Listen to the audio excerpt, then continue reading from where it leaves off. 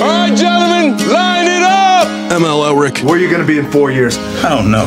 If you don't find an alternative, you're going to die. Society had given up on them. They had given up on themselves. It's hard to be a loser, man. I'm not the one who put you here, all right? You put yourself here. But one man dared to take a risk. You want to start a football team? Come on, Sean. It's impossible. Then let's try the impossible. And turn the rage that made them enemies I'll kill you right here, right now. into a bond that could make them brothers. On the gridiron, we do it my way. Your way got you here, and you're here because you lost. And if you accept this challenge, you're going to be winners. You asked it around, you're touching around my face. It's gone. What are you doing? Come on. That is not paid for by them. That is paid for by the people of Detroit. You might be qualified, ML. I'm not qualified for this job. Let me tell you something. You want to go right now? Okay? You want to go right now? Are you inspired? You know what? Hey, kids, it's your old pal, ML. That intro, that was The Rock as Sean? Or Sean is The Rock? Sean is No, I think it was The Rock as Sean because he was talking about commitment. He's talking about being there for the team. And, of course, Sean... Can we go to Sean? Oh, yeah, there's the Sean cam. Yep, look at that. He's never looked so good. And, you know, we talk about transparency being important. Look at Sean. You can see right through me. There's nothing to hide. He will be here at some point. Apparently that construction that's been going on between here and Ann Arbor for all these years, that's expected to go on for all these years ahead, is still going on. So Sean will be here when Sean gets here. And you'll know 15 minutes after he gets here because he'll say something. So it's going to be perfect. But that's okay because Preceded that means... by, can I say something? Yeah, exactly. I need to ask a question here. Can we wrap this up? Apropos of nothing, have you ever had maple syrup from a stiletto heel? Well, that's why we love the man. Well, let's just say we're very tolerant. But that gives us more time with our guest. We have joining us this week from USA Today, Kenny Jacoby, the investigative sports reporter at USA Today, who broke the Mel Tucker story. He's the one who basically, I would say, put the Michigan State University football program into turmoil. But as a Spartan, I have to tell you, it was already kind of in turmoil. It just sort of found another level. So we're going to be talking to Kenny in a minute about how he got on the story, where the story's headed since the first story broke, which was a little sooner than everybody expected. And we'll talk to Kenny about that. He's also broken some other big stories and written about a subject that Marc has kind of noodle on a little bit, which is, was this all drawn out so that Mel could pile up as many checks as possible before he had to hit the door? And I'll tell you, I'm stunned that the university is trying to terminate him already because I thought for sure they would want to try and settle this because once you get into a lawsuit, you get into the discovery process where both sides can ask the other side for all kinds of confidential information. And what you find, what a judge can compel you to surrender, may make you wish you'd written a big-ass check so that the whole thing could be done and buried and gone. It's also going to keep this cloud over Michigan State for a year or two if this case goes the distance because civil suits drag on and on and on, and clearly the university wants to end the Mel Tucker that discovery chapter. Works both ways. Who knows what else Michigan State might have on him?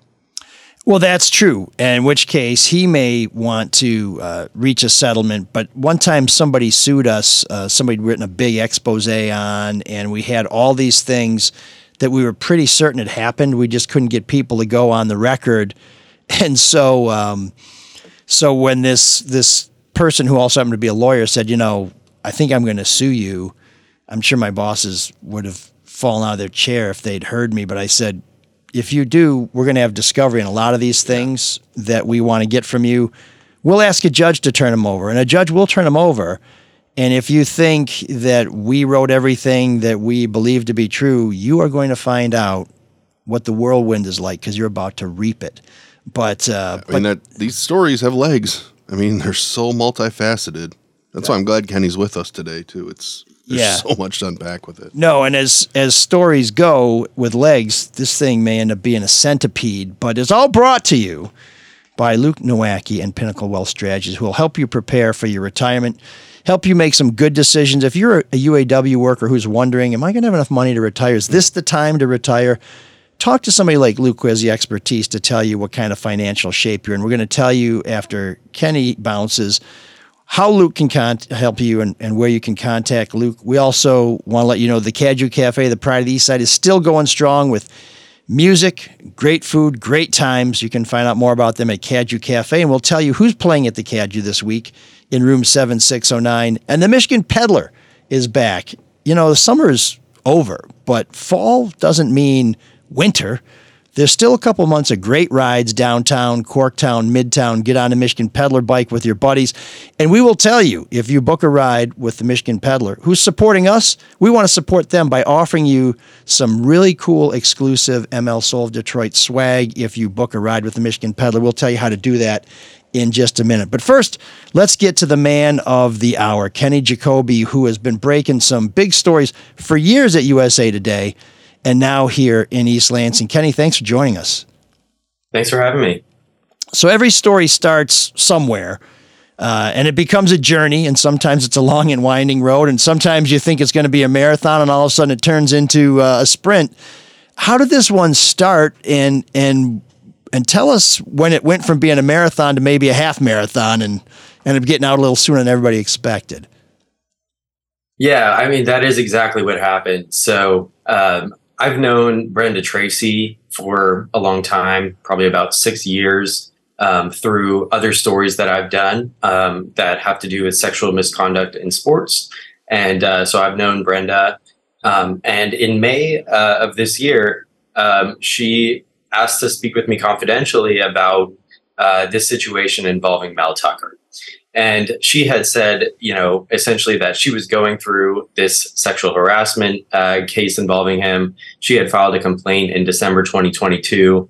And she was worried that her name was going to leak out and this case was going to become public. It was really Brenda's goal to make it all the way through the case without the media being involved. And in her case, you know, the hearing was ultimately scheduled in October.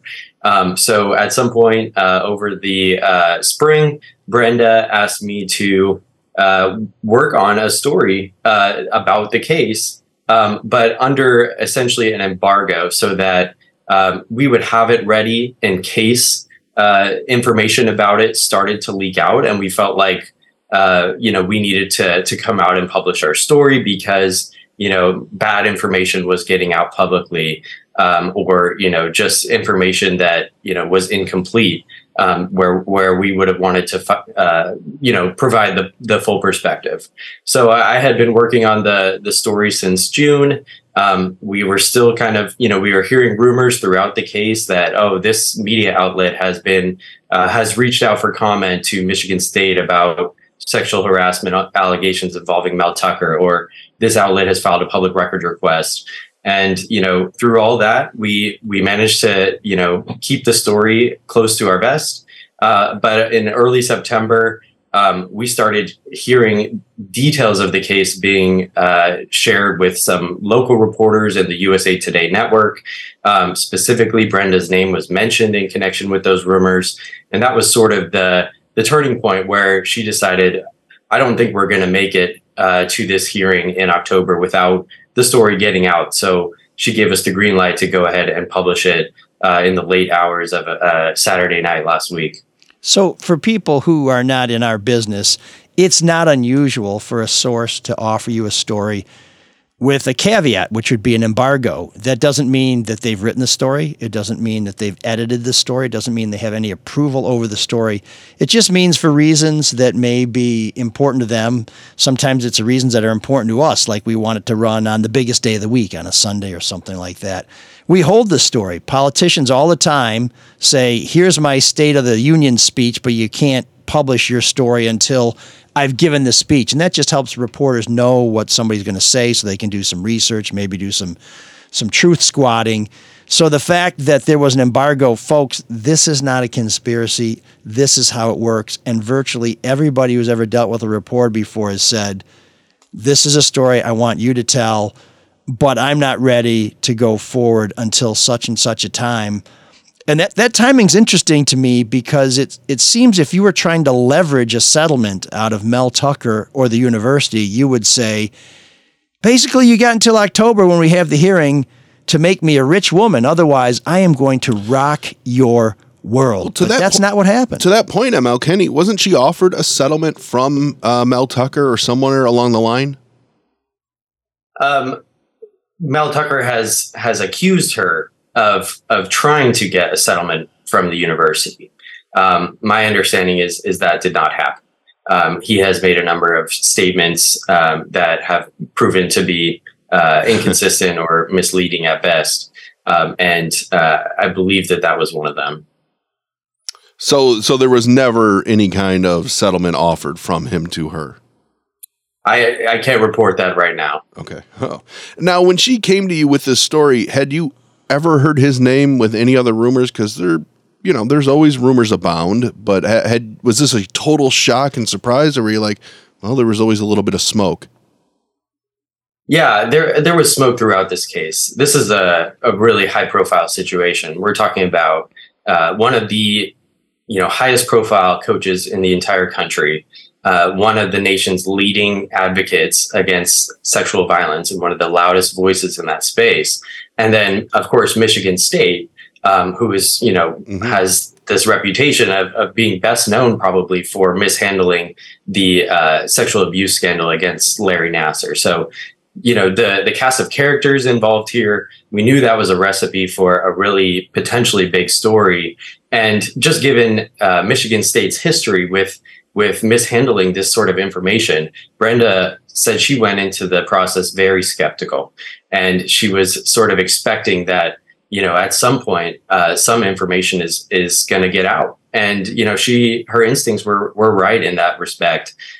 We were able to kind of just wait it out when we were initially hearing rumors of just, this outlet said, they've heard about sexual harassment allegations involving Mel Tucker. That wasn't, so much our concern. But when Brenda's name started being attached to those rumors, that was what really concerned her, is this information should not have been getting out. I know Michigan State has said after this news came out that some officials, their president, their board of trustees, their athletic director, knew some basic details about the case, like such that it was, a complaint filed by a third-party vendor for the school. Alan Haller, the athletic director, I guess, had the specific information that Brenda Tracy was the complainant. So there was this circle of people that knew about it, and it really wasn't supposed to leave that circle, but it clearly did, and that's what prompted us to pull the trigger a little bit earlier than we had planned. So I just want to correct one thing Kenny said. We're actually very well known in East Lansing for our super colliding cyclotron. It's the biggest in the world. So it's that and mishandling Nassar. I guess I would just say that we're known for two things. Luckily, we are properly handling this thing that could bring about the apocalypse. So good job with the cyclotron. But in terms of dealing with any other scandal, bad job, Michigan State. Terrible job, Michigan State. Yes, as I wrote in the Free Press on Sunday. But as Kenny knows, that's a problem a lot of universities have. They don't handle these kind of complaints very well at all. I mean, they get the spotlight because of Nassar, but name any other university, they just don't handle Title IX sexual misconduct claims very well. Well, and this is kind of your beat, right, Kenny? I mean, you are, I would say, probably the nation's leading expert on how universities handle cases like this. Yeah, I've covered a lot of stories of a similar nature, at the intersection of sexual misconduct in sports.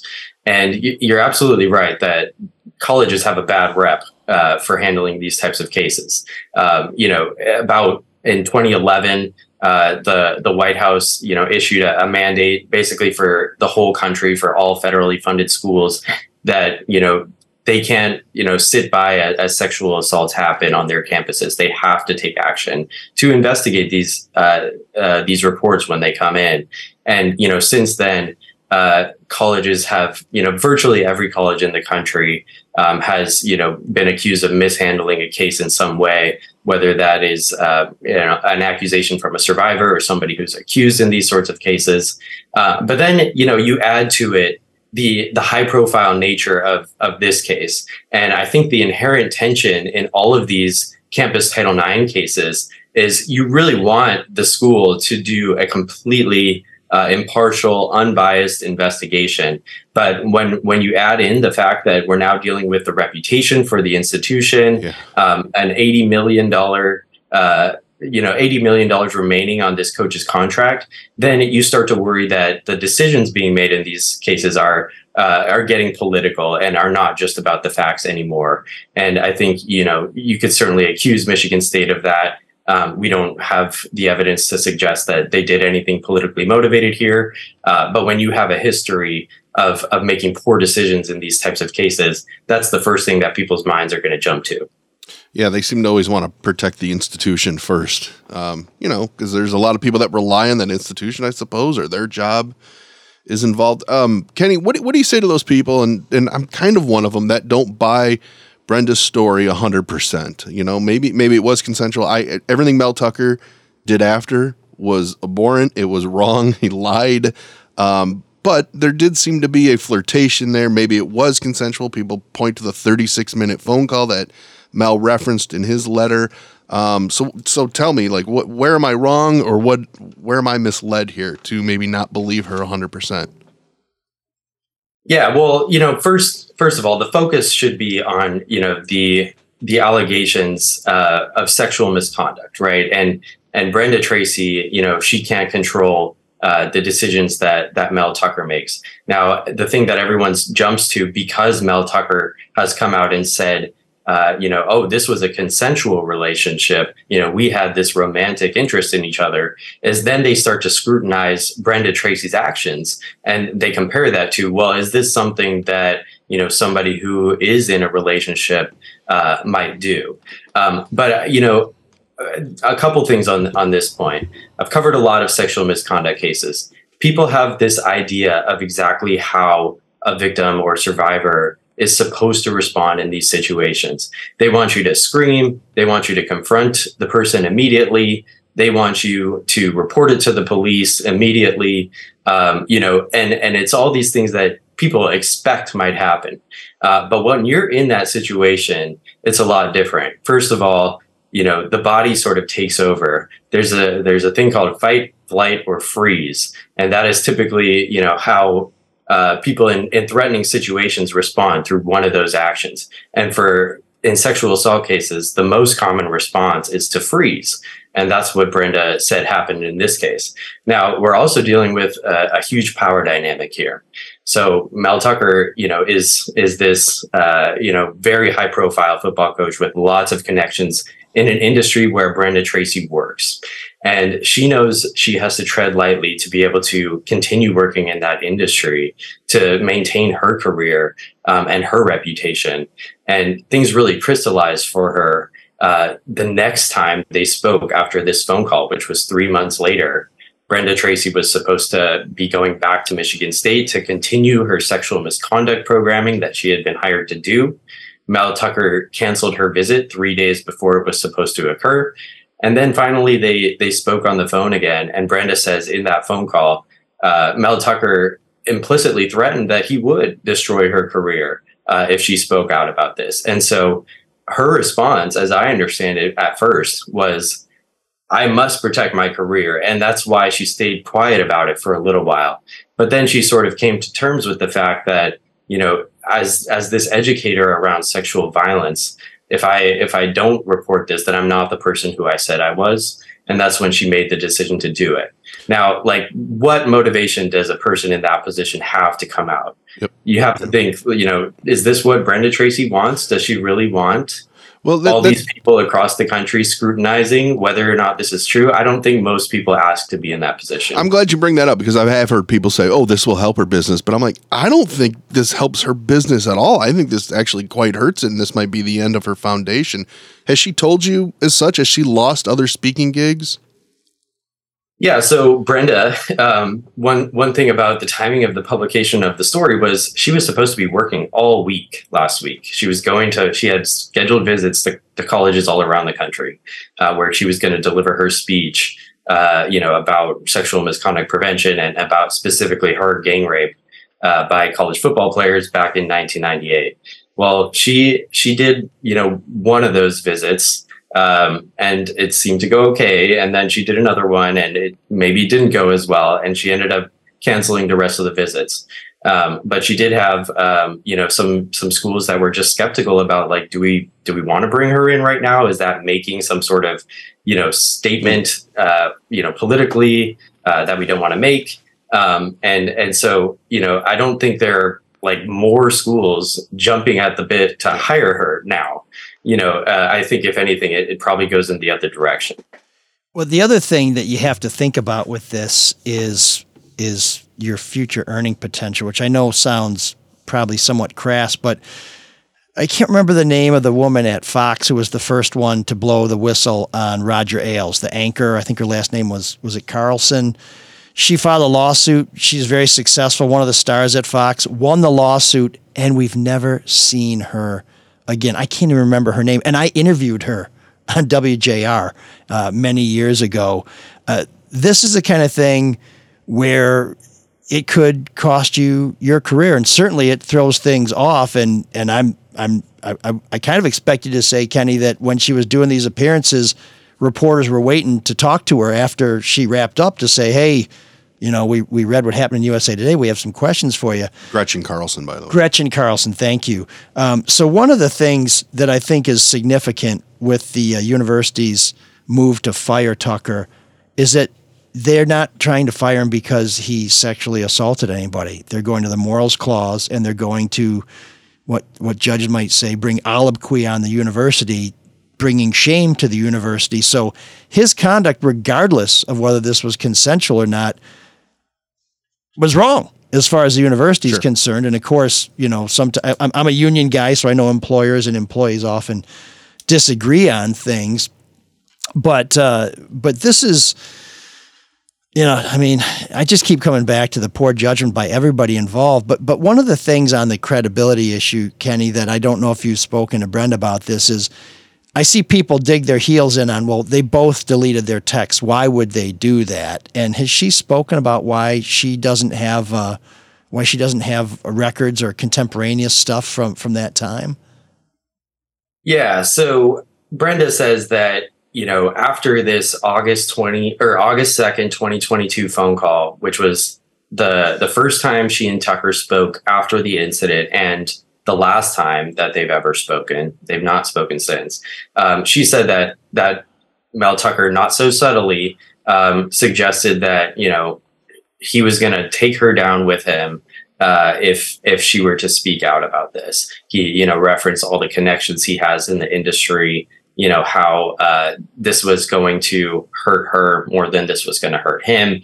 And she said she left that call feeling just terrified about, what this could mean for her, her career, and for her legacy. And she says that in a panic after that call, she deleted all her correspondence with him in order to cut ties with him. And so, I think you can, it's fair to scrutinize or criticize that action, but, consider yourself being put in those shoes for a minute. If your first instinct is, I have to save my reputation, and you're not thinking at the time, oh, here's what I need to do to hold this person accountable, then I think that, helps better inform, a third party who is trying to examine those actions. What was her state of mind at the time? And she says she basically panicked and she regrets doing it. But that is what happened. And I think that's why a lot of people have questioned her, because, well, if anybody should know what to do when something's going on, it would be a person that runs a foundation. And people, and I know that's not why Mel Tucker got fired, but people are really focused on the actual incident and this thing that happened over FaceTime or Zoom or whatever it is. Did she ever tell you, did she ever record that and then delete it? Or was she just frozen the whole time? And then did she ever speak as to, well, people are saying, well, why didn't she hang up? This person would know that you just hang up in that situation. Do you know if it was recorded ever? She did not record the phone call. We know, when the phone call occurred from the phone records that she provided to the investigator, and we know how long it lasted, 36 minutes. I've seen some people indicate, well, how could you just sit on the phone for 36 minutes and my understanding is, the call started out as a normal conversation that they had been having for the previous few months while they had been working together professionally. Okay. And that the masturbation part of the call was not for the entire call. Now, I think, yes, I hear your argument that she is somebody who educates somebody about sexual assault, but she's on the prevention side of things. Her job is not to tell you how to respond in a given situation. And I think it's really unpredictable for anybody to know exactly how they would respond or to even think rationally in that moment when so many different confusing thoughts are just flooding your mind. And this idea of freezing, this is not a choice. This is a defense mechanism, right? It's something that your body does. It takes over when you feel that threat, and you can't control that. You can't snap out of that situation. It's almost like you're dissociating and watching what's happening to you. So, this is what she said happened. The reason why there's a hearing and 1,200 pages of case documents is so somebody else can look at the facts and decide this. It's not for us all to decide what happened. And I think we will get the opportunity to look at all of those case documents once this case ends. But right now, it's in the hands of a neutral outside attorney who is handling the hearing process from MSU, and they will deliver a report at the end that analyzes who is more credible, who has made statements that don't add up. And, there will still be a decision in that regard, even though Tucker is already being fired by the school. So I'm not saying who did what. I don't know. I haven't investigated as much as Kenny has. I haven't investigated at all, really. And I would hazard a guess that even Kenny, who knows more about this than anybody else, wouldn't be comfortable saying one of these people is absolutely telling the truth beyond a reasonable doubt. But I can imagine if I'm on a phone call like that and somebody starts doing something like that, my reaction would be, what the hell is going on? And I would just sit there with my jaw dropped saying, is this really happening? Because it takes you a while this is to not even what realize. we're supposed to talk about. And by the way, I was raised to have good manners, and I was never told what to say to someone who pulls out their crank and starts yanking. It's not like I say nice form. I mean, I don't know what you would say. And if you've been assaulted before, I think you have got to just say, why do I even go anywhere near football players? Because this is Kenny, awful. She was a little open about that. Yeah, there was. I mean, correct me if I'm wrong. Was there not a little bit of flirtation before that? And she's like, wait, we can't do this. We work together. I mean, is that true, or is that something else that we're getting wrong? That's not quite right. Okay. Basically, Mel Tucker has said that they had a flirtatious romantic relationship that they discussed openly. That has been his story. Brenda has said that she has never had any interest in Mel Tucker romantically, that she sensed, after a few weeks of getting to know him, or perhaps a few months, that, initially she believed he was really interested in her cause and in supporting her work. But it became clear to her that he was really more interested in her than in her cause. And so he did these sorts of things that to her suggested, that he was interested in her. He sent her gifts. He would send her copies of photos that she had posted on her Instagram and compliment her eyes and that sort of thing. And he had made some more explicit statements, like one time she says he asked her, if I wasn't a coach and I wasn't married, would you date me? He called her shirtless one time. And she says basically she made multiple efforts to set boundaries with him, to try and be polite about it because she was trying to maintain this business relationship with the school, but that she made clear to him, I don't date people in the industry. I don't date people I work with.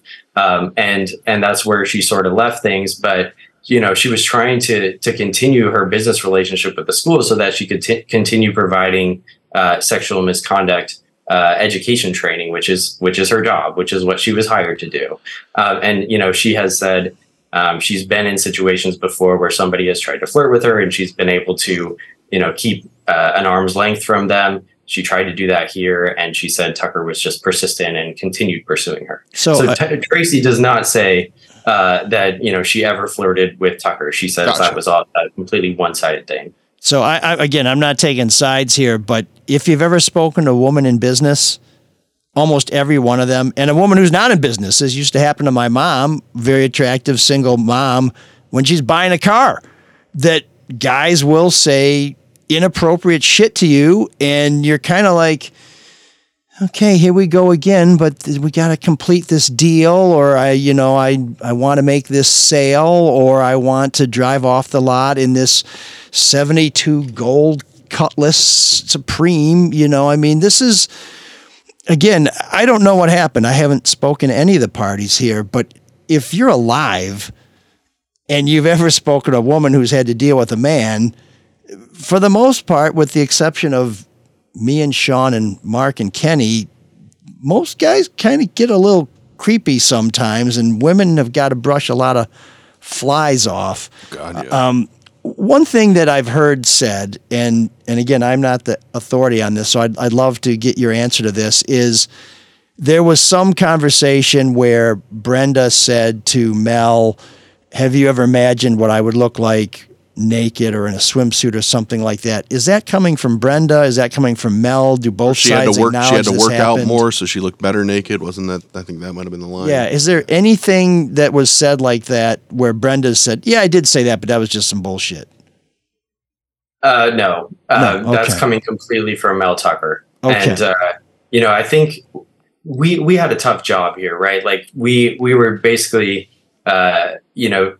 condensing 1,200 pages of documents into a 3,500 word story that people could read in a few minutes, right? There's a thick packet, and where everybody explains, and answers every question for the investigators. They were interviewed for hours, and we weren't able to include every single detail from there in our story. But I think, once people have the opportunity to see the report from themselves, they'll see how she answered all these questions. But no, that's something that only Mel Tucker has said, that she made that comment, and that made him aroused, and that is what sort of started them having phone sex. Okay. She is saying that never occurred. Okay. So going back full circle, and that's why she wanted it embargoed until after the hearing, I would presume, which leads me back to you, Kenny. How pissed were you when ESPN tried to scoop you by mentioning the story coming out? I guess, it doesn't really matter how I felt in that moment. That's how I'll put that. You could be pissed. I would have been pissed. Yeah, no, I mean, look, we already knew there were rumors going around about it. And, that included ESPN and as well as other outlets. So we figured that somebody was going to report something imminently. We were kind of expecting that if an outlet did, they might have a little bit more to report than just anonymous sources. Mm-hmm. But that was the first piece that came out, and then we published ours about an hour later. So, Kenny, you've been real generous with your time, and I know you need to get going soon, but there are just two quick things I want to touch on with you. One of them is we all deal with sources who are in a controversy, and often you find each side may say something that doesn't quite measure up to the truth, or may say something that's shaded to their advantage. And when I try and figure out who's right and who's wrong, I kind of just keep a simple scorecard of this person said 10 things that are lies, this person said 3 things that are lies, or they've said no things that are lies. And then I just use that as a tool to evaluate who I believe more. How many things roughly has Mel Tucker said that you believe are demonstrable lies? And how many things has Brenda Tracy said to you that you believe are demonstrable lies? What's the scorecard here? Yeah, well, I'm glad you bring that up, because this is what we have to do to assess these allegations, right? The nature of these cases are that there are no eyewitnesses and often no recordings to these sorts of things. And so in that sense, it is a sort of a he said, she said. But the preponderance of evidence standard that schools use in these cases requires them to determine whose story is more likely to be true. And so it often comes down to whose account is more credible. And as you've noted, I've counted at least 5 different blatantly inconsistent statements that Tucker has made. There are probably more than that, but that's what I've reported so far. So for one, when he was being interviewed by the investigator, he misled the investigator about where he was when the incident occurred. He said that he had been at home in East Lansing and that he had just gotten home from this trip to Florida that he said was absolutely not work related, was not a university event. Well, the investigator obtained records showing that that's not true, that he actually was in Naples, Florida, traveling on the university's dime when this incident occurred, and that he had been attending this charity golf tournament, and that absolutely was work related. He had submitted an expense report to the university seeking reimbursement for his hotel and meal costs during the trip, and he had flown there on a donor's private plane.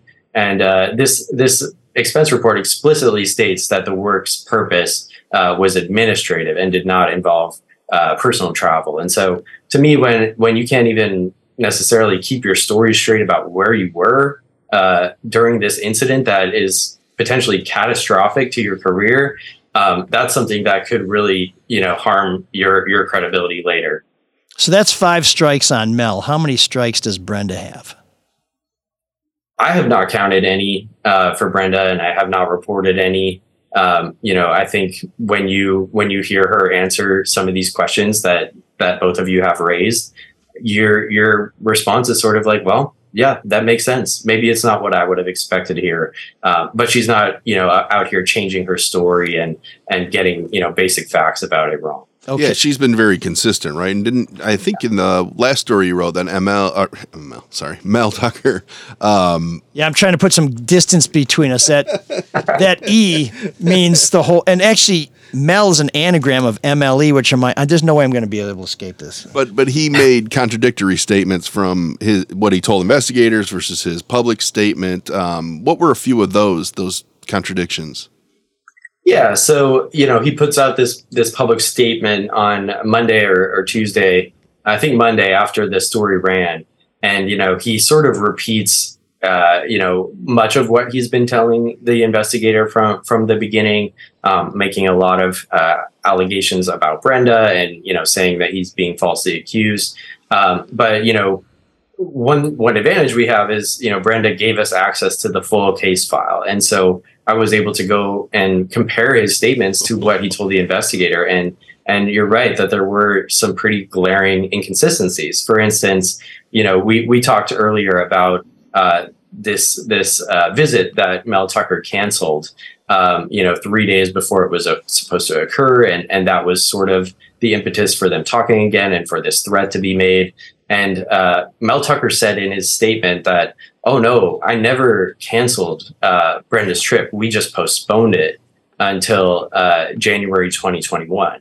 Well, that is not what he told the investigators. He told the investigator, yes, absolutely, I had a role in canceling her visit. And furthermore, he said, we had no discussions about bringing her back in January 2023, because that would not make sense to do that, because my players would not even be here at that time. Yeah. And so, those sorts of things, like he's going back and forth. He's changing his story. And to me, it suggests that, he's not necessarily trying to win the case on the facts, but perhaps on public opinion. Oh, what an idiot. Hey, Kenny, Sean Windsor here. Oh, hi, Sean. Sean showed up. Little traffic and construction issues, but that's okay. I'm sorry if you've been asked this, but just fix the damn roads. Yeah, exactly. What do you make? You're 6. I'm curious your opinion of how Michigan State has handled this, and kind of, I don't want to say hiding behind Title IX, but they act like they have not had access to information when the law and their own policies have absolutely allowed them to have access to information at any point. Yeah, you're right about that. So Michigan State, they have come out and said that they first learned about the details of the case after reading USA Today's story. And their explanation for that is that essentially they had this firewall set up between the Title IX office and the administration so that, and this is actually a protocol that universities use to prevent these officials from potentially tampering in the case. You make sure that the case is housed within Title IX and that they have the opportunity to independently examine the facts without any undue influence from higher ups at the university who might have some interest in the outcome. So they're saying, they basically, this case has been going on almost 9 months and that they just learned the details. And there, it is possible that they could have known, right? The Title IX office could have absolutely gone to the university general counsel and said, hey, these facts are so clear cut. We think you need to know about them. We think maybe some action against Tucker is warranted while the investigation is ongoing. And, the university could have then come back and said, yeah, we've looked at this report and we also think, he should be suspended without pay. That's not what they did here. I think they were probably genuinely trying to keep some distance from the case, and maybe they'll look back on this and decide that wasn't the best course of action, just given the uniqueness of this situation. But I do think it was a difficult decision, because especially if you suspend him without pay, like at the onset of the investigation, before any fact-finding investigation has been done, then you're just inviting so much speculation and rumors and questions about, well, why is he being excluded from this team? And that's not always what victims want in these sorts of situations. No, they don't. But when the report comes back in July, to me, and this is also somewhat of a protocol for universities, and just in general with HR departments, it's just kind of where our culture is. When there are allegations made like that, the organization will often suspend, sometimes with pay, pending the investigation, right? So, I mean, I understand it when it first happened in December to a degree, but the Title IX office is on that campus, and they see what comes in July, and for them not to go to the council or the president or even the athletic director and say, we got an issue. This coach cannot be overseeing training camp and on the sideline for the first couple of games. I want to piggyback that and ask this question because, one of the stories Kenny wrote last week is how Mel Tucker's the one that delayed this, because that always boggled my mind. Like, why would they do it during the bye week? That's a really weird time when the report comes out in July. And it turns out he's the one, and his lawyer kept kicking the can down the road. And he was paid $750,000, I think he wrote, per month. Can Michigan State recoup any of that? Would they even bother recouping that? Yeah, I don't think so. I don't think they can get that back. I'm not a legal expert, but I think, the money's in his account, and it's not going to be easy to get that back. Going on the previous point, we don't know, right, if the Title IX office did make a recommendation to the general counsel or the president and say, hey, we think he should be suspended. And maybe somebody at the higher levels of the university decided that wasn't in their interest. We actually don't know that. So I don't want to speculate about who, did. But they could. No, we don't know. We don't know that. But they had that opportunity, right? Because they would with a lot of other employees. And again, and I understand you don't want to speculate, but it seems that the opportunity was there. And just based on precedent, with how they would handle, say, if a professor, and I made this point before, a professor or somebody who's running a building, a maintenance building, if they had a complaint come in, they would generally suspend pending the hearing, right? I think, the case could be made that is, what they would have done with a professor potentially. But again, going back to the second point, right? And this speaks to the delays. I think, if Michigan State had any intention of firing him after this case based off, a finding of responsibility, they need to ensure that they've done everything that they can to give him, the due process that he's entitled to. And that includes, I think, in some cases, people have made the argument successfully in court that an interim suspension while a case is ongoing before it has concluded can actually in and of itself be a Title IX violation. Now, I think universities have some discretion here, and so they were allowed to decide what to do. But now speaking about the delays, we have a couple different things going on here. One, Mel Tucker delayed the case for 3 months at the onset of the investigation, while the investigator had spoken to everyone, all the witnesses and Brenda in the first month of the case. Tucker did not speak to the investigator until late March. And, in the meantime, he and his attorney were trying to get the investigation stopped. They were making lots of arguments that the school didn't have jurisdiction to investigate. And he and his attorney did approach Brenda Tracy about a potential settlement. On the back end, after this report was released in July, the hearing the hearing officer scheduled the hearing for late August. But Tucker and his attorney said, we're not available those dates. The school comes back and says, well, how about these 10 dates in September, and offer them to both sides. Brenda and her attorney said, we can only not do one date, but we can do the other 9. And Tucker and his attorney said, oh, well, we're not available for any of those other 9. And so that's why it ended up getting pushed into October, while, Mel Tucker was still collecting that pretty hefty paycheck. So a couple quick things here. We're looking at the timeline here. Haller knows about this in December, and Tucker cancels her visit in January. I wonder if that's because one of the conditions Haller put on Tucker was, you can't be anywhere near this woman. I don't want her in the same room, in the same county, in the same state with you. But I want to come back to Haller knowing about this in December.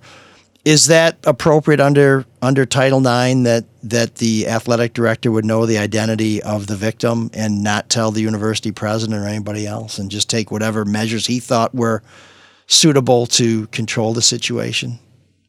Well, just to correct that timeline a little bit. So, please.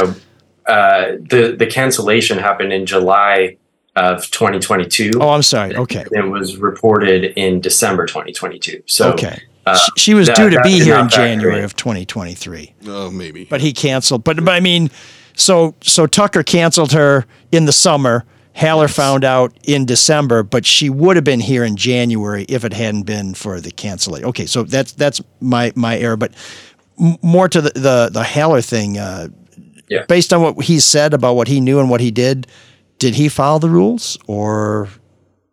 I think he was allowed to know information about the case. He says he knew the identity of the complainant. And I believe the reason for that is because, as Tucker's supervisor, right, he was tasked with enforcing the interim measures that had been put in place. And one of those interim measures was a no contact order between Brenda and Mel. So, in that sense, it does make sense that he knew her identity in order to ensure that they, weren't communicating. Okay. So Kenny Jacoby, investigative reporter with USA Today. Last question. This will be the big closer here. Brenda said she wanted to see this case concluded before it got publicized. Has she said anything about whether she plans to sue after the case is concluded? Has there been, I'm sure you must have asked her at some point, do you see pursuing litigation at any time over this incident? I think it's in the cards. I don't have an indication one way or another as to whether she will. I know, she has, one thing that has upset her a lot is that, essentially she had to come out with this story sooner than she wanted to because she believes somebody at the school leaked, her name to the media. And I think that in and of itself, that could be something that she potentially files suit over. But, I don't have any indication right now that she's suing or planning to sue. So she didn't say, I'm going to beat his ass in the Title IX and beat his ass in court and make sure this never happens again. I mean, it would be a nice quote, but okay. Well, hey, Kenny, thank you very much. I will just tell you, if you're in town, if you come to East Lansing, I offer you my protection in the same way Pedro offered it to anybody who voted for him for president, Napoleon Dynamite. I think I have the same clout that Napoleon has. I'm a little taller, but than the real Napoleon, not than the guy who played him in the movie. But thank you for the great work. I know you're going to have more. Where can people follow you to get the scoop as soon as it's ready to serve up?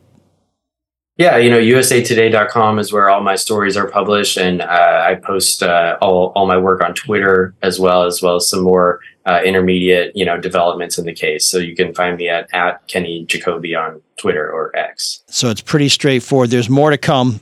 Great work, Great Kenny. work, yeah. As a Spartan, I have to tell you, it's great work. As a Wolverine, I'll tell you it was great work. I mean, he's written about Harbaugh too, so. Yeah. Oh, well, that's on next week's show. Okay, Kenny, I know we got to let you go. I don't want you to run into any of that Sean traffic. So thanks for being with us. Keep up the great work, and we will talk to you again soon, I'm sure. Thanks for having me. I appreciate it. Next up, we have a special guest who's patiently been waiting. Vincent McCraw from the Detroit chapter of the National Association of Black Journalists is zooming in to tell us about a big event, a roast of Chuck Stokes, who you all know from Channel 7. He is the host of Spotlight on the News, a true gentleman and a giant in the Michigan, Detroit, specifically journalism community.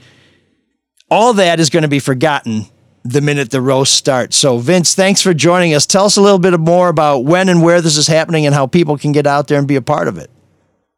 Thanks. Hello, ML and your team, gang. We are celebrating Detroit NABJ, which is an affiliate chapter of the National Association of Black Journalists.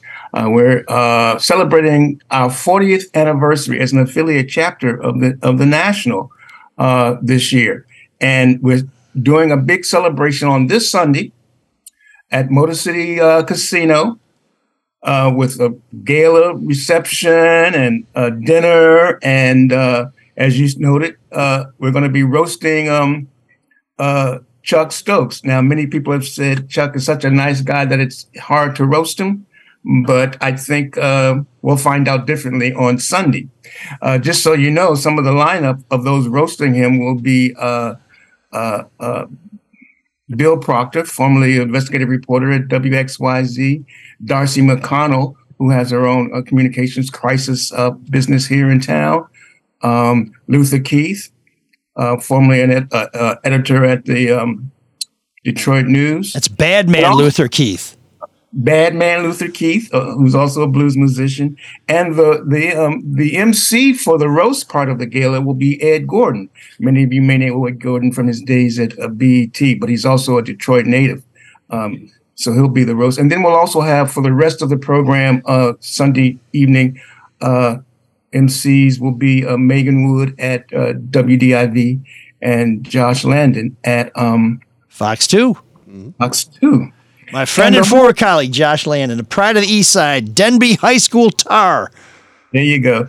And the whole point is not only, one, to celebrate our chapter, but also to recognize those who came before in this chapter in various capacities, to work with, to work in the chapter and with the chapter to fulfill the mission of Detroit NABJ and the national organization NABJ, and that is to advocate on behalf of Black journalists here in Metro Detroit media. And I can tell you as a former member of the Detroit chapter that this chapter does tremendous work. Some of the early work about 20 years ago was trying to make sure that when descriptions went out on newscasts, that it wasn't average size black male wearing jeans, because every brother in town was getting stopped. That was a huge thing to try and stop profiling and to really help get the bad guys caught and everybody else stay safe. Lots of scholarships given out by DC NABJ to help people get their careers going. Young people are active in the chapter so that they can make the connections that they need to make their career start humming. And a lot of times what you see in underserved communities is people need mentors and people need someone to show them the way. They may be the first generation going to college. And if you're the first generation of your family going to college and you tell them, I want to go into journalism, like, why are we going to spend all that money for you to be unemployed in 4 years? That does not make sense. DC NABJ shows people what can be done, how to do it, and that there is a future for people who want to tell the stories that are so important and far too often are not told. So this is a great event. This is a tremendous cause. How much are tickets, Vince? Well, the tickets for single sales have closed. Okay. And that's a good thing. We're expecting a little over 200 people. We are still selling tables at $12.50 $1,250. And if you wish to buy a table that seats 10, you can do that by reaching out to at DetroitNABJ at gmail.com. You can go to PayPal and search for Detroit NABJ through that email. A couple of things I want to say, ML, if it's okay. Sure. Off of what you said is, I want to note that we do have also, about 2 years now, a mentorship program that does the kind of thing that you just talked about. Those young people who are interested in this business, in this profession, are paired with local journalists around town to serve as their mentors. The other thing I wanted to mention is, part of our work now too is still in advocating for our members and those, if you're not a member, but you're Black journalists in this town, we will advocate for you if you reach out to us. But we also, the diversity piece. I often say that a lot of newsrooms, not just locally, but nationally, tend to have gotten the diversity piece correct of the DEI in terms of hiring, but it's the equity and inclusion part now where the work still remains in terms of training and retaining and promoting journalists in their newsrooms, as well as having them at the table when decisions are made about coverage and to make sure, as you noted, that the coverage is done of communities, particularly in our case, Black and Latino communities here that often go uncovered or undercovered. And I met the editor of the Free Press. She's the editor now, Nicole Avery Nichols, when I was a member of DC NABJ, and she was an editor at the Detroit News. And that was 20 years ago. And that's when I knew that if you were going to war, you want Nicole as a general. Now she is now the chairwoman of the Joint Chiefs of Staff at the Detroit Free Press. So this she's also the co-chair of our 40th anniversary committee, along with Felicia Henderson. That's why you sold out all those single tickets already when Nicole gets going. And of course, Felicia's late husband, the great Angelo Henderson, Pulitzer Prize winner. I understand there was quite a vigorous roast of him at one point. So many years ago. Yeah. So this is going to be a good night. We're going to find out a little bit about Chuck. We're going to find out his friends. Maybe we're paying a little closer attention to his conduct than he may be comfortable with. But it's going to be a great night, and we really appreciate you coming on to talk about it. And we will put a link to the DC NABJ website and how you can get a table, $12.50. I'm sure that's tax deductible. The website, by the way, DetroitNABJ.org, and you can get all the info there. Yep. Okay. So have a great time, Vince, and tell Chuck we love him. You might want to get your arms around him. He may need a little support after that. Okay, I sure will. Thank you guys for having me. Thank you. Vincent McCraw, Detroit Chapter, National Association of Black Journalists, here on the Soul of Detroit. Hey, I want to mention if you have financial issues, say you have a lot of money and you don't know what to do with it, there's a person you should call. That's a good problem to have. Would that be Luke Nowacki? Okay, maybe you don't have enough money, but you want money in the future. Oh, I thought you said I'm just searching for a segue of any kind just to talk about Luke Nowacki. Don't get roasted when you retire and realize that was too corny. You got to work for another. Oh. But you need to figure out, right, if you're on target to meet your financial goals. Yes, we agree. Because nobody wants to work till they're 105. Nobody wants to work till they're 86 unless they want to be president. Or not want to have to work, right? If you love what you're doing, do it till you die, but you don't want to feel like you got no choice. All right, fair point. So take it away. Invest with Luke Nowacki, or at least call him at We have a quorum. It's unanimous. Motion carried. Call Luke 248-663-4748. That's 248-663-4748 for a little review, see what your money's doing and what your goals are going to be, and Luke will help you out. Because when you call Luke, he will make it all about you, sweetheart. Securities and investment advisory services offered through Mosaic Wealth. Inc. member FINRA SIPC. Mosaic Wealth. Inc. is separately owned, and other entities and or marketing names, products, or services referenced here are independent. Mosaic Wealth. Inc. We're not supposed to move on? Yeah, no. I want to tell you about another advertiser because we have a special deal with this advertiser. That's the Michigan Peddler, because summer is over, but it's not over for Detroit's top-rated party bike. The fall fun has just begun. Invite friends and family, up to 15 per bike, for fun Friday nights on the town, a Saturday afternoon soaking up the fall sun, or a roving tailgate before a Sunday Lions game. It's a perfect way to get people socializing and off their damn phones, unless they're taking photos at Detroit landmarks that will make them the envy of everyone on Instagram. Michigan Peddler is the party bike famous for cameos on Detroiters and for hosting celebrities from Solange, a.k.a. Beyonce's sister. Athletes, media hotshots, and Soul of Detroit listeners have also cruised with the Michigan Peddler. Fun time, yeah. Small groups are no problem. The Mini Peddler is perfect for members of the Sean Windsor fan club because it accommodates groups of 6 or less.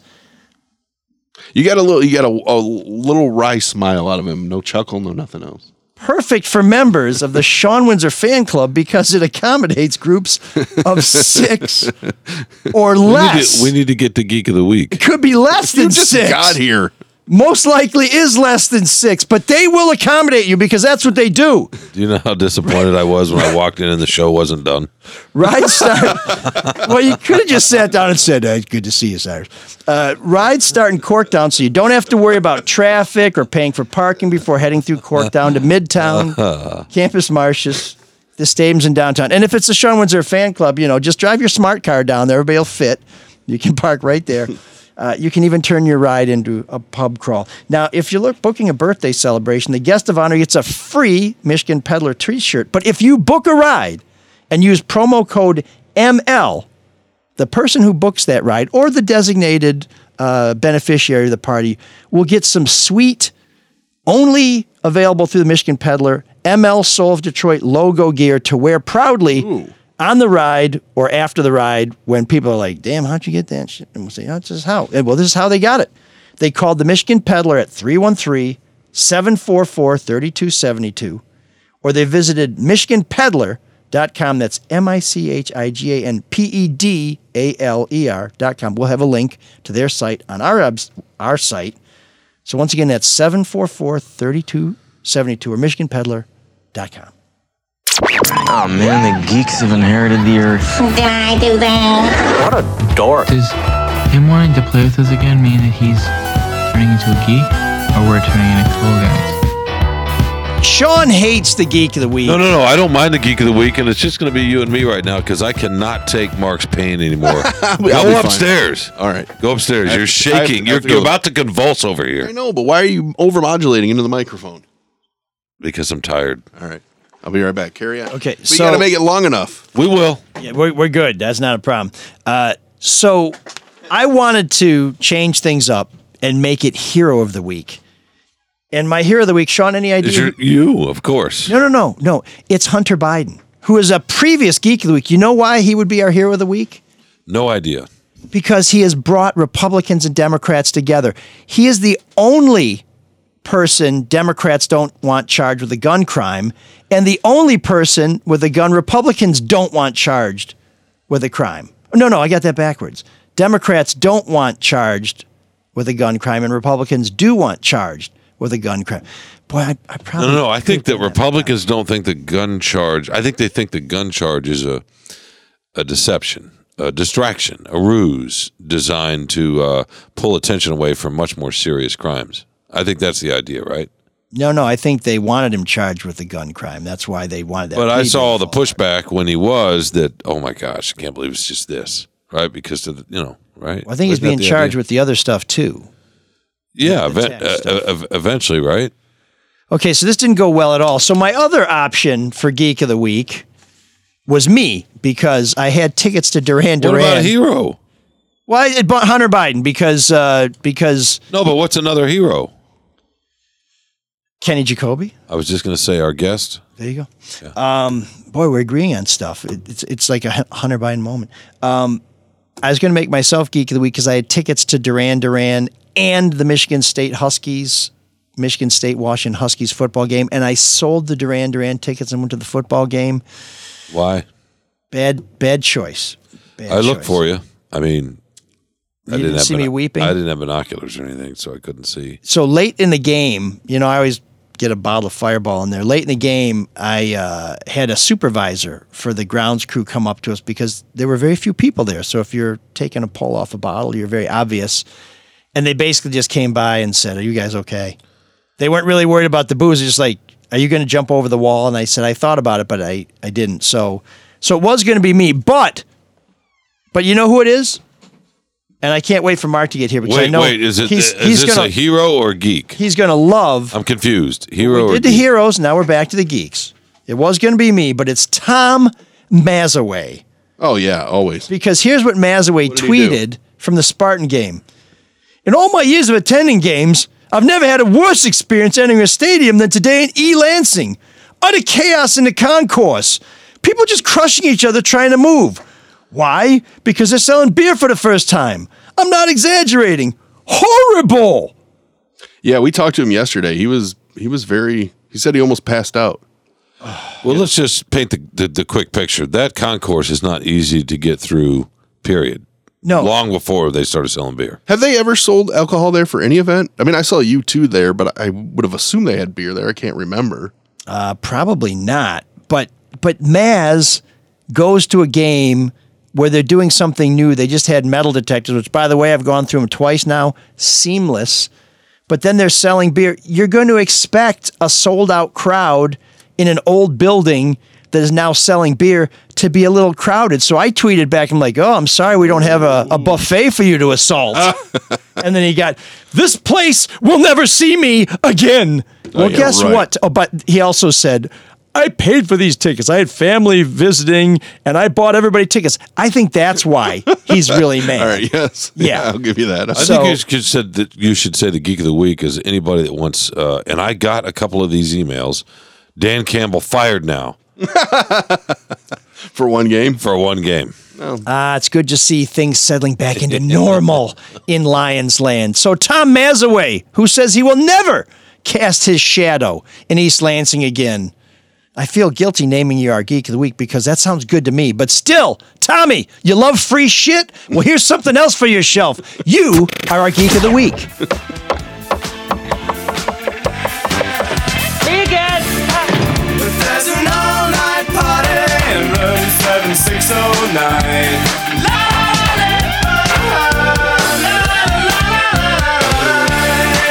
And you can dance together all night if you've got the time.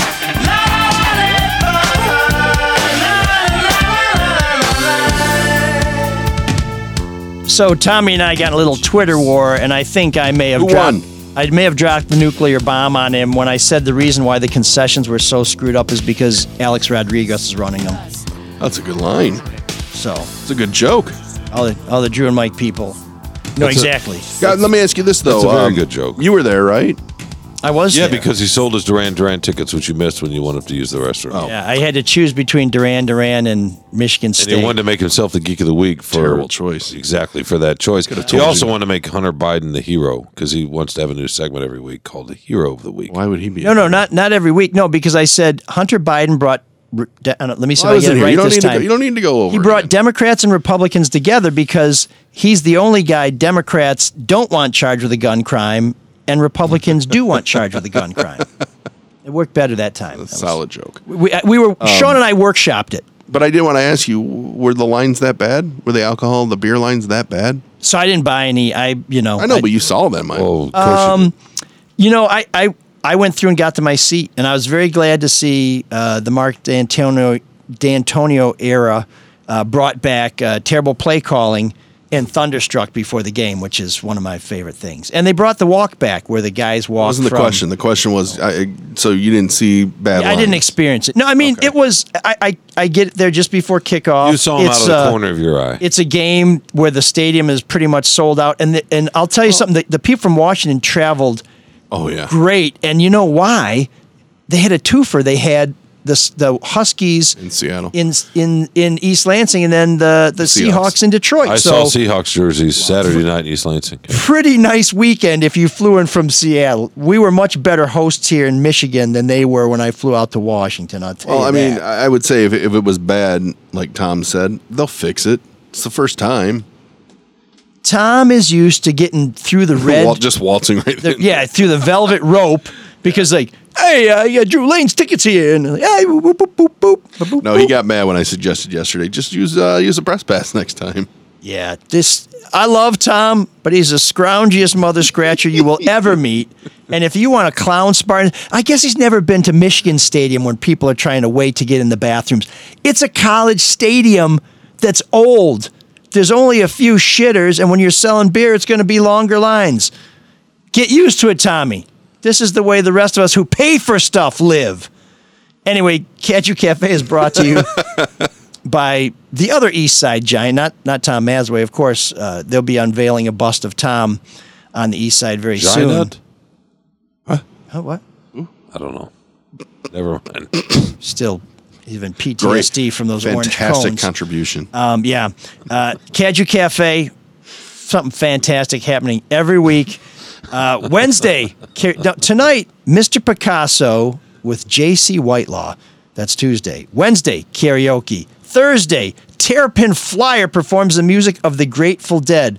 Friday, Slippery People, a Talking Heads tribute. I think we know where Sean will be on Friday. Ish is also playing, which I'm assuming is some sort of Irish band. Saturday, Pockets and the TSB. Sunday, RJ Spangler's Planet D None. Monday, Blue Mondays, open blues jam, and all you can eat mussels. It is muscle madness on Mondays.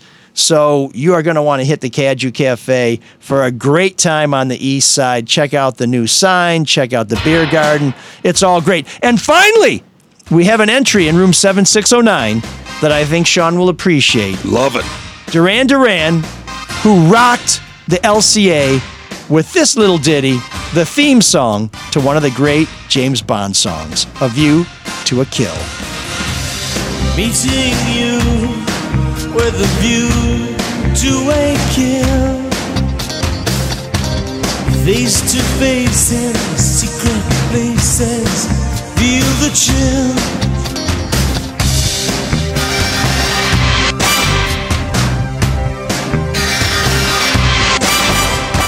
Nightfall covers me, but you know the plans I'm making still oversee. Could it be the whole of opening wide? A sacred wine, a mystery gaping inside. The weekend's wine until we dance into the fire. That fatal kiss is all we need. Dance into the fire. To fatal sounds of broken dreams. Dance into the fire. That fatal kiss is all we need. Dance into the fire.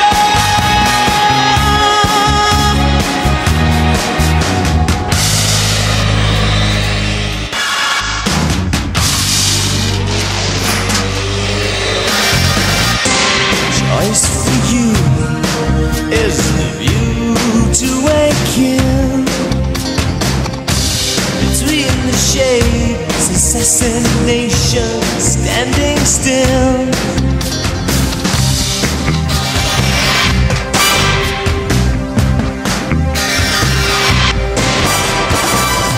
First crystal tears fall of snowflakes on your body.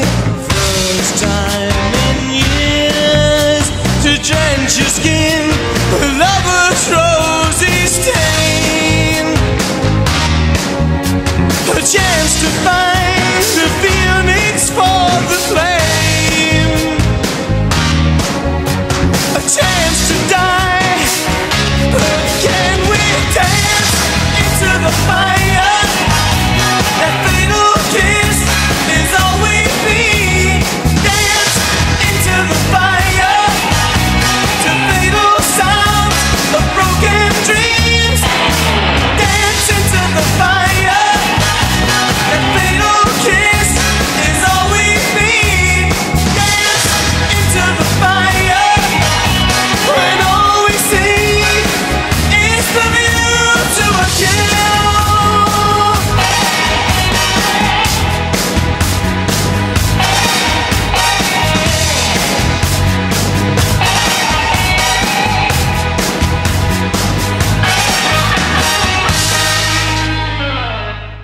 Yeah. Are you there?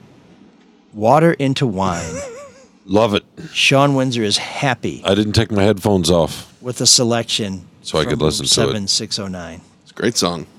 Yeah, no, from a band that I don't like at all, but I've always really enjoyed. Okay, Mr. Positive. It's always got a caveat. I've always really enjoyed that song, and that was also my favorite Roger Moore Bond movie. Really, it's a terrible, terrible one. None of his were good. Not one of them. What? I did like. You didn't like. You didn't like The Man with the Golden Gun. Or To Live and Let Die? No. Oh, wow. The blaxploitation Bond movie? Yeah, thank you. How does it get any better than that? I'd View to a Kill. And the guy from the 7-Up commercials?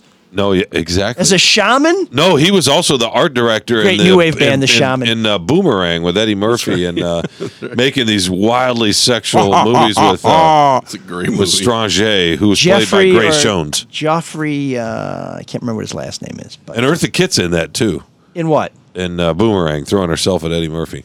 How did we go from James Bond? Because he was in that. Jeffrey was in that.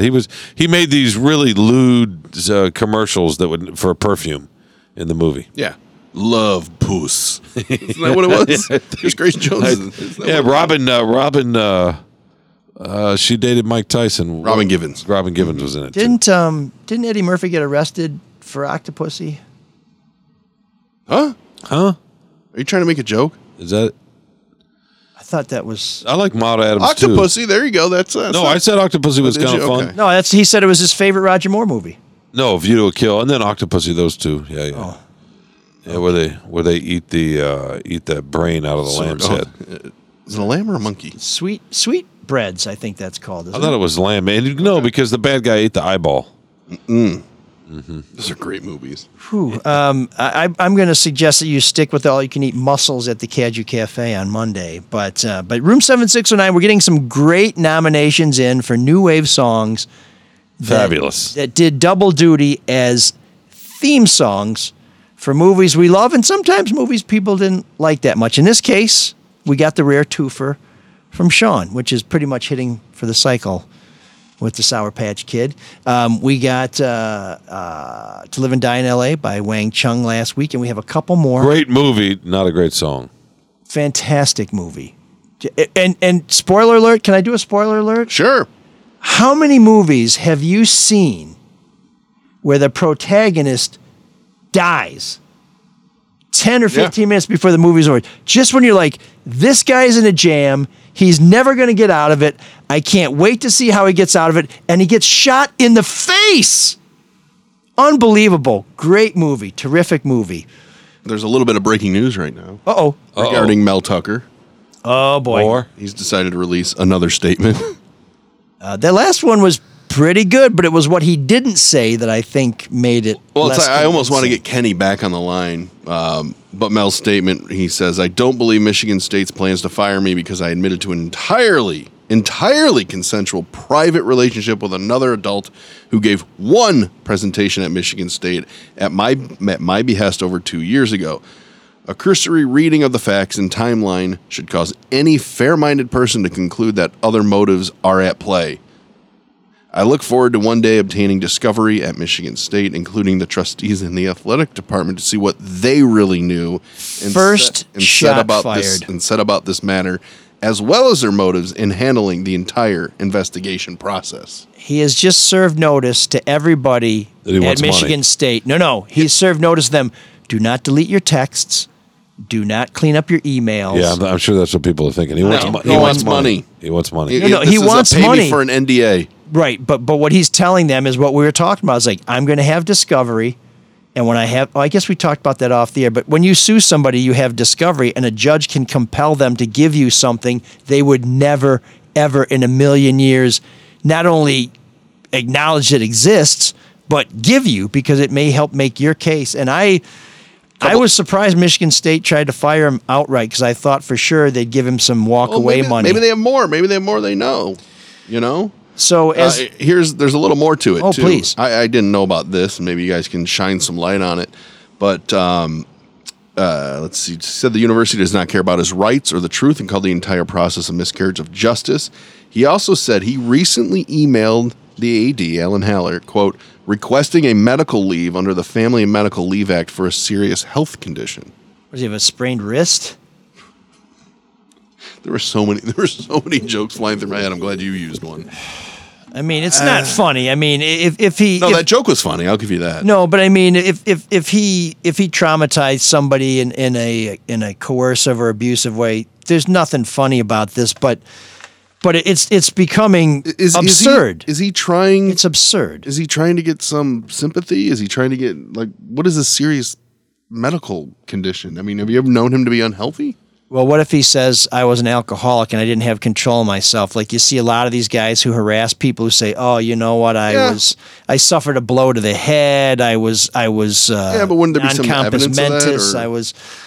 Well, I mean, maybe, there are people saying that Mel has a drinking problem. Now, there are people saying every damn thing they can think of, and we haven't seen any evidence yet. But this whole statement, he's just dunking on MSU because the whole thing about read more. Michigan State knew about the information of which it supposedly relied on to end my contract since last March of 2023.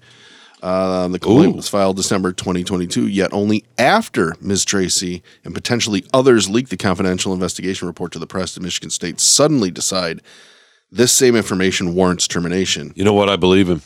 So here's where Mel's going. I mean, he's not wrong there, but once again, Sean, maybe I'm cynical, but that points to the whole idea of give me some money for an NDA. No, for sure, but he's trying to call out their hypocrisy that they've known for a long, long time, and it was only the public embarrassment that got the ball rolling. Well, there's also a narrative going around that Michigan State wants to fire him to save all the money, that this is all about getting rid of a bad football coach, and that the I'm sure that's Title part of IX complaint is basically their excuse to hit the dump button. And I mean, he knows that. He hears all this. And so he's trying to parlay that and say, yeah, you know what, you've ginned up this baseless complaint to save the money you owe me. And I think the statement he had last week had some overtones of, this is racial. Racism, yeah, he's going to use every tool in his kit because you know what? He's got nothing else to do, and there's $80 million on the line. But, as a Spartan who wants things to go away, get better, I hope this thing goes all the way, the full length, that we get a trial, that everything comes out. But that means this is going to prolong this for years. But... So what did you think? Not to make it trivial here, but what were you thinking standing up in the stadium Saturday evening, watching that and thinking about that? I had friends who thought this is going to give them an emotional lift, and they're going to put together a performance that surprises people because they're going to rally. They feel like they've been dragged into this and all this other stuff. And I said, well, boy, I'd like to believe that, and I think it's possible, but I don't think so. First quarter, Michigan State moved the ball a little bit. They don't often do that on their first possession. I thought that was encouraging. Scripted. When they were so loud that Washington took a couple of delay of game penalties and called timeouts, I thought, wow, that's great. Everybody's behind these guys. It could be something. But then I saw what I've seen against Central Michigan. I saw what I saw in Seattle last year. Wide receivers with nobody around them, a quarterback with all the time in the world. And then when he threw the ball, he put it right in their hands where no one else could get it. Okay, Washington let me be your editor is here a for a great second. team, and the Spartans As an editor? Let me be your editor for a second. I guess I didn't necessarily want a scouting report. I wanted more of you emotionally. What were you thinking watching that, thinking about the state of your program, what's been going on the last couple of weeks, and that sort of thing? Just in your heart. Well, that told me that we're going into the pit. And I've said this, I mean, you may remember this, but I've said consistently, I would rather cheer for a losing team I can be proud of than have a successful team that I have to make excuses for that I'm ashamed of. So I think we're about to enter the wilderness. This is going to sound... There you go. That's what I was looking for. Thank you. This is going to sound cliche, but I don't know why anybody, especially Michigan State fans, wouldn't support the team. I mean, what did they do? I mean, watching it on TV, I kind of felt bad for the team because look at all this shit they had to go through in this past week. Talk about distractions. Oh, yeah. No, and they know this is other than the Michigan game, this is the premier game of their season. And the coach who said immediately after their last game, the 24-hour rule is waived. We are working immediately on preparing for Washington State. Within hours of saying that, he is gone. So no, there's all this talk about why was this delayed? Why was this not done when? I can't rule out, and I have no evidence to support this. I'm just saying this is something people have thought about, and I think there may be something to it. That one of the reasons why they didn't pull the plug on Tucker sooner is it would have tanked the season immediately. The transfer portal would have gone one way out of East Lansing. Well, that kind of goes to Tucker's argument then that they wanted to get rid of him because of the contract. It does. Well, but I think the timing is and there's crucial a little bit, there's a kernel of truth to all of that, right? If he had another 11-2 season last year, I mean, winning coaches get away with stuff.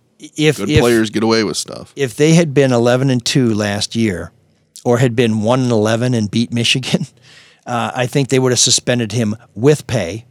And whatever this medical issue is that Tucker is talking about, he would have discussed that with the AD, and jointly they would have said, Coach Tucker is taking a leave with pay because he's dealing with a medical issue, and we're going to wrap our arms around him, and we ask for your thoughts and prayers for Mel Tucker and his family, and we hope you'll respect this privacy while they're dealing with, the standard boilerplate la-di-da. Now, that's the kind of stuff that I expected him to say at the press conference that Sean got scrambled to cover the Sunday this broke. And in my latest column for the Free Press, I really give it to Michigan State for not being prepared. I think I was very, very kind when I said that there was a storm coming and they didn't even have an umbrella. But the truth is they've known for months that this was going to break at any time, and they were utterly and completely unprepared to address this, to answer questions that deserve to be answered, and to put the university in the best possible light, explain how Title IX works, explain why Haller knew before the president, before the board, explain what's going to go on, explain why they kept this wall up so that they would protect the sanctity of the investigation and the victims, the alleged victims' position. They weren't ready for any of that. None of it. And it's inexcusable. It is a $1 billion corporation with highly compensated media people. We have an outstanding communications department, one of the best in the country, one of the best in the world. We have a PR department. And none of the things that are taught on that campus were utilized by the people who were there to both reassure the taxpayers of Michigan, Spartans, and people who care about higher education. And they looked like a punching bag, and they were punching themselves in the face. It's time for those folks to go. There's a storm coming, Mr. Wayne. Thank you, Alfred. You said there was a storm coming. I prefer you just take a shot at the Michael Caine. No. That was Anne Hathaway to Christian Bale. She was Catwoman, talking about how there's a storm coming. Oh, I didn't see that. You and all your rich friends better batten down the hatches because of all these people who have been living with so little for so long. I remember the reason I remember that scene is because Rush Limbaugh said that Batman was anti-American and anti-capitalist and so on and so forth.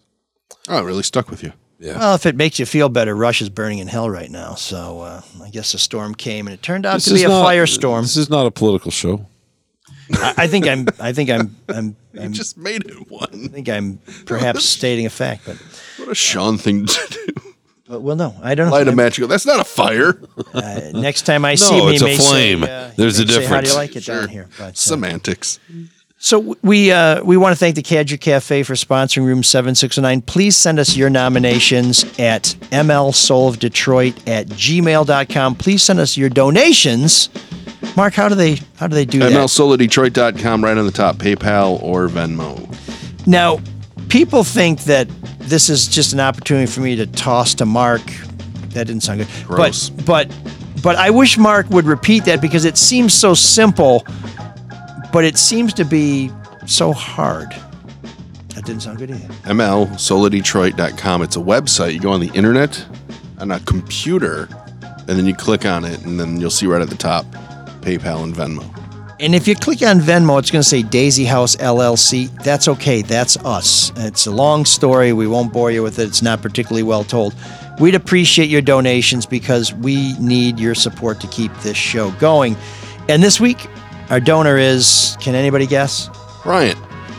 So, Bryant, thank you very much for continuing to support the show. We also want your feedback, which you can send to us to mlsoulofdetroit@gmail.com. I am going to start with Connor. Connor. This week's podcast was fantastic. I've never seen you that passionate and authentic. My only critique is that you and Sean sort of flirted with making excuses for 95 million Mel. Why does it have to be stress or depression? Some people just be pure assholes. Tucker was an unvetted, unqualified moron who didn't deserve his gig or salary. Another example of the Peter Principle, see Wikipedia. Haller was the point man who forced that $95 million contract on taxpayers. I look forward to a column by you on this saga. I think Haller is full of shit and ought to be fired with Mel. Haller is good pals with Mel. Maybe he wasn't dumb enough to put it in an email, but Haller obviously knew all the details back in December 2022 and especially in July 2023. Plausible deniability bullshit. Okay, here's some other stuff. I wish MSU would fire all these losers without finally cleaning house. You'll never reform the university. It is so obvious. This was another systemic cover-up the USA Today reporter exposed. It's an amazing university and deserves so much better, but they've already signaled no plan to reform. They're circling the wagons and throwing Tucker under the bus. And I agree 100% with you about college sports being totally out of control. The tail is wagging the dog at MSU, DAWG, and it is fueling most of these scandals. Take care, sir. Connor, well said, my friend. Mark? Oh, I feel like we covered most of this feedback from this emailer, Amy. We'll edit it as you read it. Okay. She's we're talking about, she knew Kenny was going to be on today, Kenny Jacoby of the USA Today. He said, of course, Kenny can't necessarily put cover-up in his pieces, but does he suspect he exposed another late-stage cover-up at Michigan State? And does he suspect Coach Tucker being best friends with Alan? This best friends with Haller keeps coming up. Influenced the lack of action until this was on the front page of the newspaper. We talked to Kenny about that.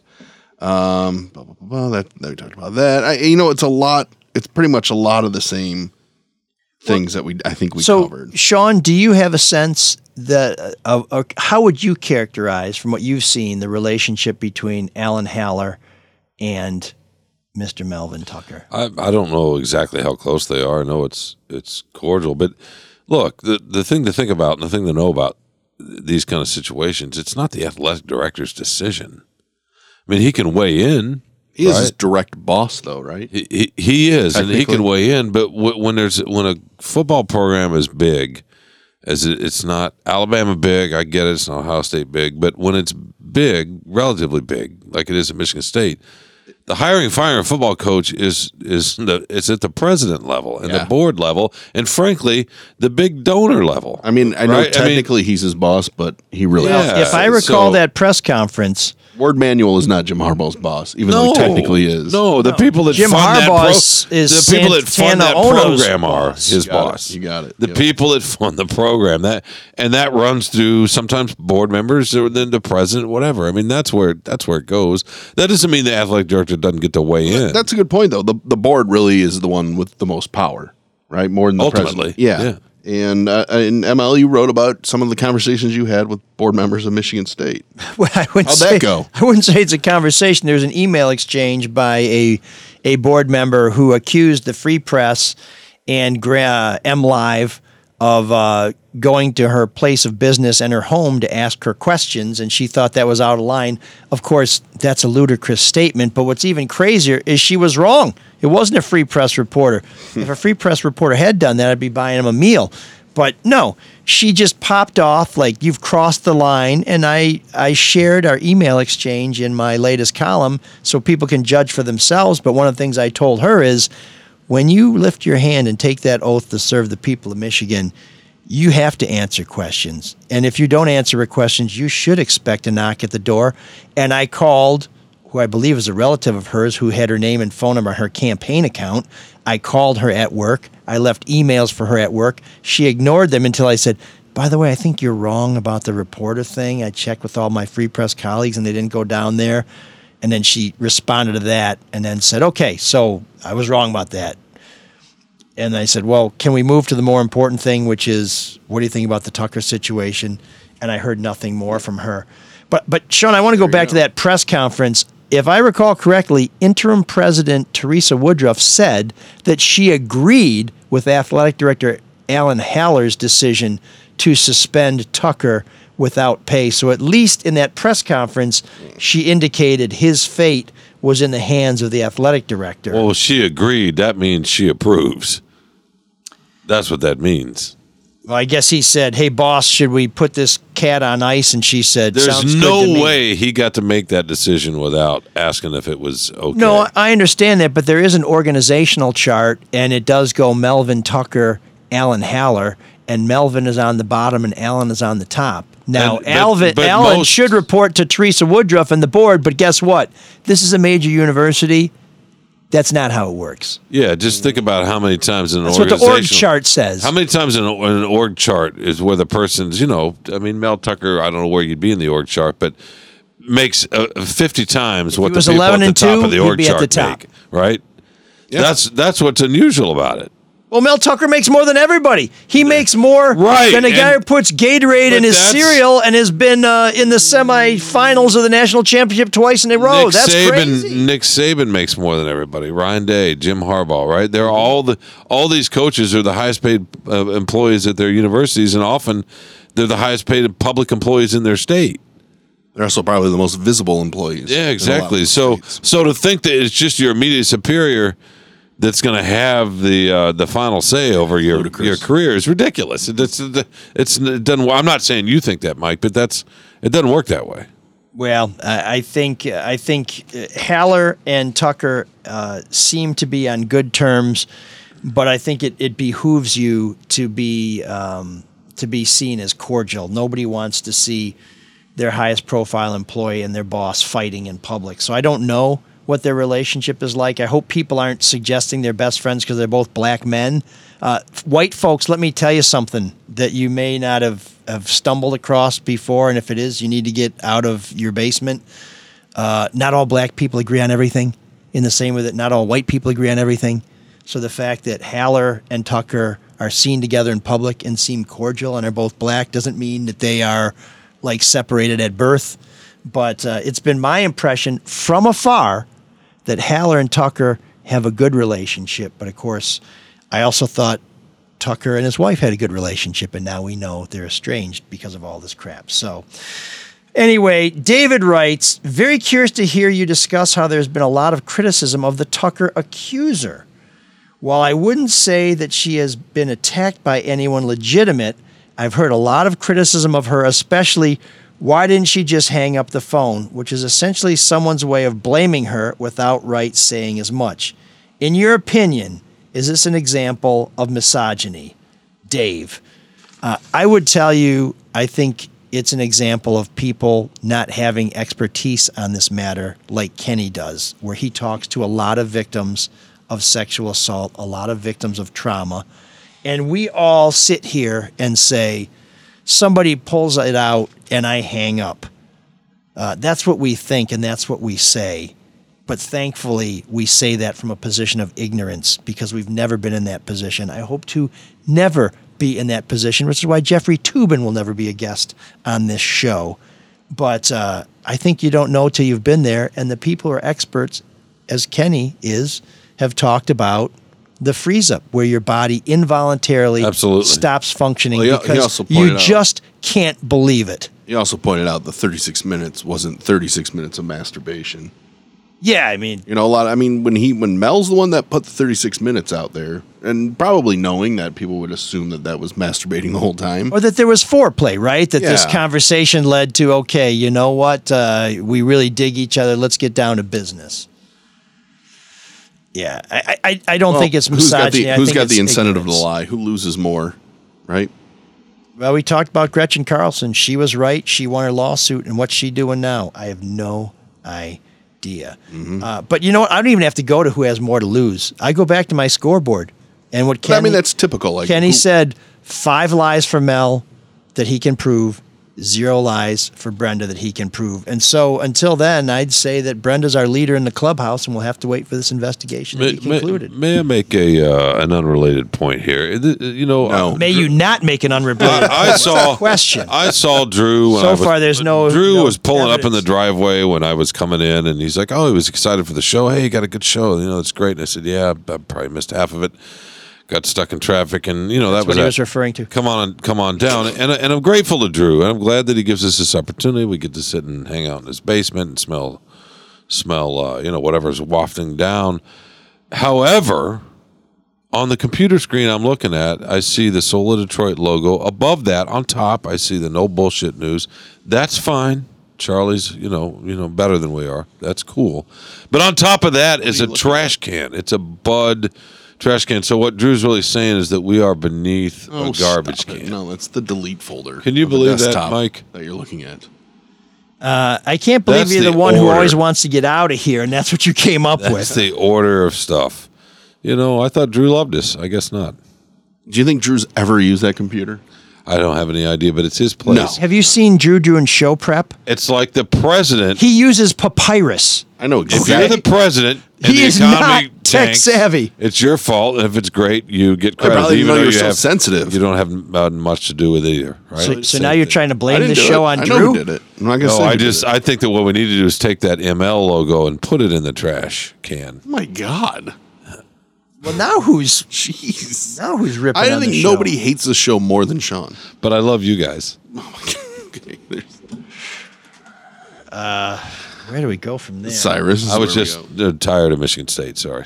Okay. Just want to thank our sponsors, Luke Nowacki, Pinnacle Wealth Strategies, the Caju Cafe, Michigan Peddler. Please take advantage of that deal. Use the promo code ML, because here's how it works with sponsors. If you tell them that you came to them because of the show, they will stay with us and will stop begging you for your dough. So you can find all these folks on our website, which is mlsoulofdetroit.com. Last week's show, one of our strongest in a long time, hit 102 in the charts. Ooh. We surpassed Don Jr. and the Socialist Show, so we ran past the lefties and the righties. It's only because you support us, you share the show. We really appreciate you. If you want to know what's coming up, like if you're wondering who our guest is going to be, follow me on Twitter. It's at Elrick, E-L-R-I-C-K, and we're also on Facebook, ML, no periods, Elrick, E-L-R-I-C-K. Boys, anything else? No. Okay. Go green. Go white. Go white. Is that what you're supposed to say, Mark? I have no idea. I don't go there. Mark's like, go blue. Go. You know what? Mike just feels Go Falcons. Mike feels vindicated because now we don't have to care about the Lions because they lost. So okay. No, I'm agnostic on the Lions. It sounds like it. Go forth and prosper. Go forth and sin no more. It just doesn't affect me. I was laying grass seed and spreading peat moss while the Lions were doing whatever the hell they were doing. So entertaining the hell out of millions. That's what they were doing. And that's fantastic. And I'm trying to prevent some flooding in a basement. So we're all doing something to You could have done that on Saturday. Okay, Mr. Cutlass. No, Saturday I watched the floodgates open. Exactly. 41-7. Easily could have been 70-0. It could have. It sure Hey, they won the second half. It sure could have been. Mike's right. That's the most deceiving 41-7 score you'll ever see. After pulling one of the biggest dick moves in college football history at the fake victory formation, they basically stopped scoring in the second half. So I think they wanted the kicker to get a little work and maybe see if the running back was still awake. Yeah, no, terrible, awful. It was dispiriting. And I will be going to the rest of the home games, and I will be going to Indiana to watch them play on the road. Bloomington's a great town, Big Ten, fantastic places. Sean will be writing about the cuisine there one of these days. I hope so, yeah. Bloomington is a great town. By the way, Mark, I do have extra tickets for the U of M MSU game. I guarantee you there will be more Wolverines and Spartans there now. So if you want to come, I offer you my protection as well. Mark is resting his arm on a roll of toilet paper, and he's waiting for Cyrus. Yeah. It's all right. Well, then I guess we should. Way to paint the picture. I thought somebody might take it from there. Was I wrong? Maybe he's getting ready to paint the bowl. Cyrus! Gross.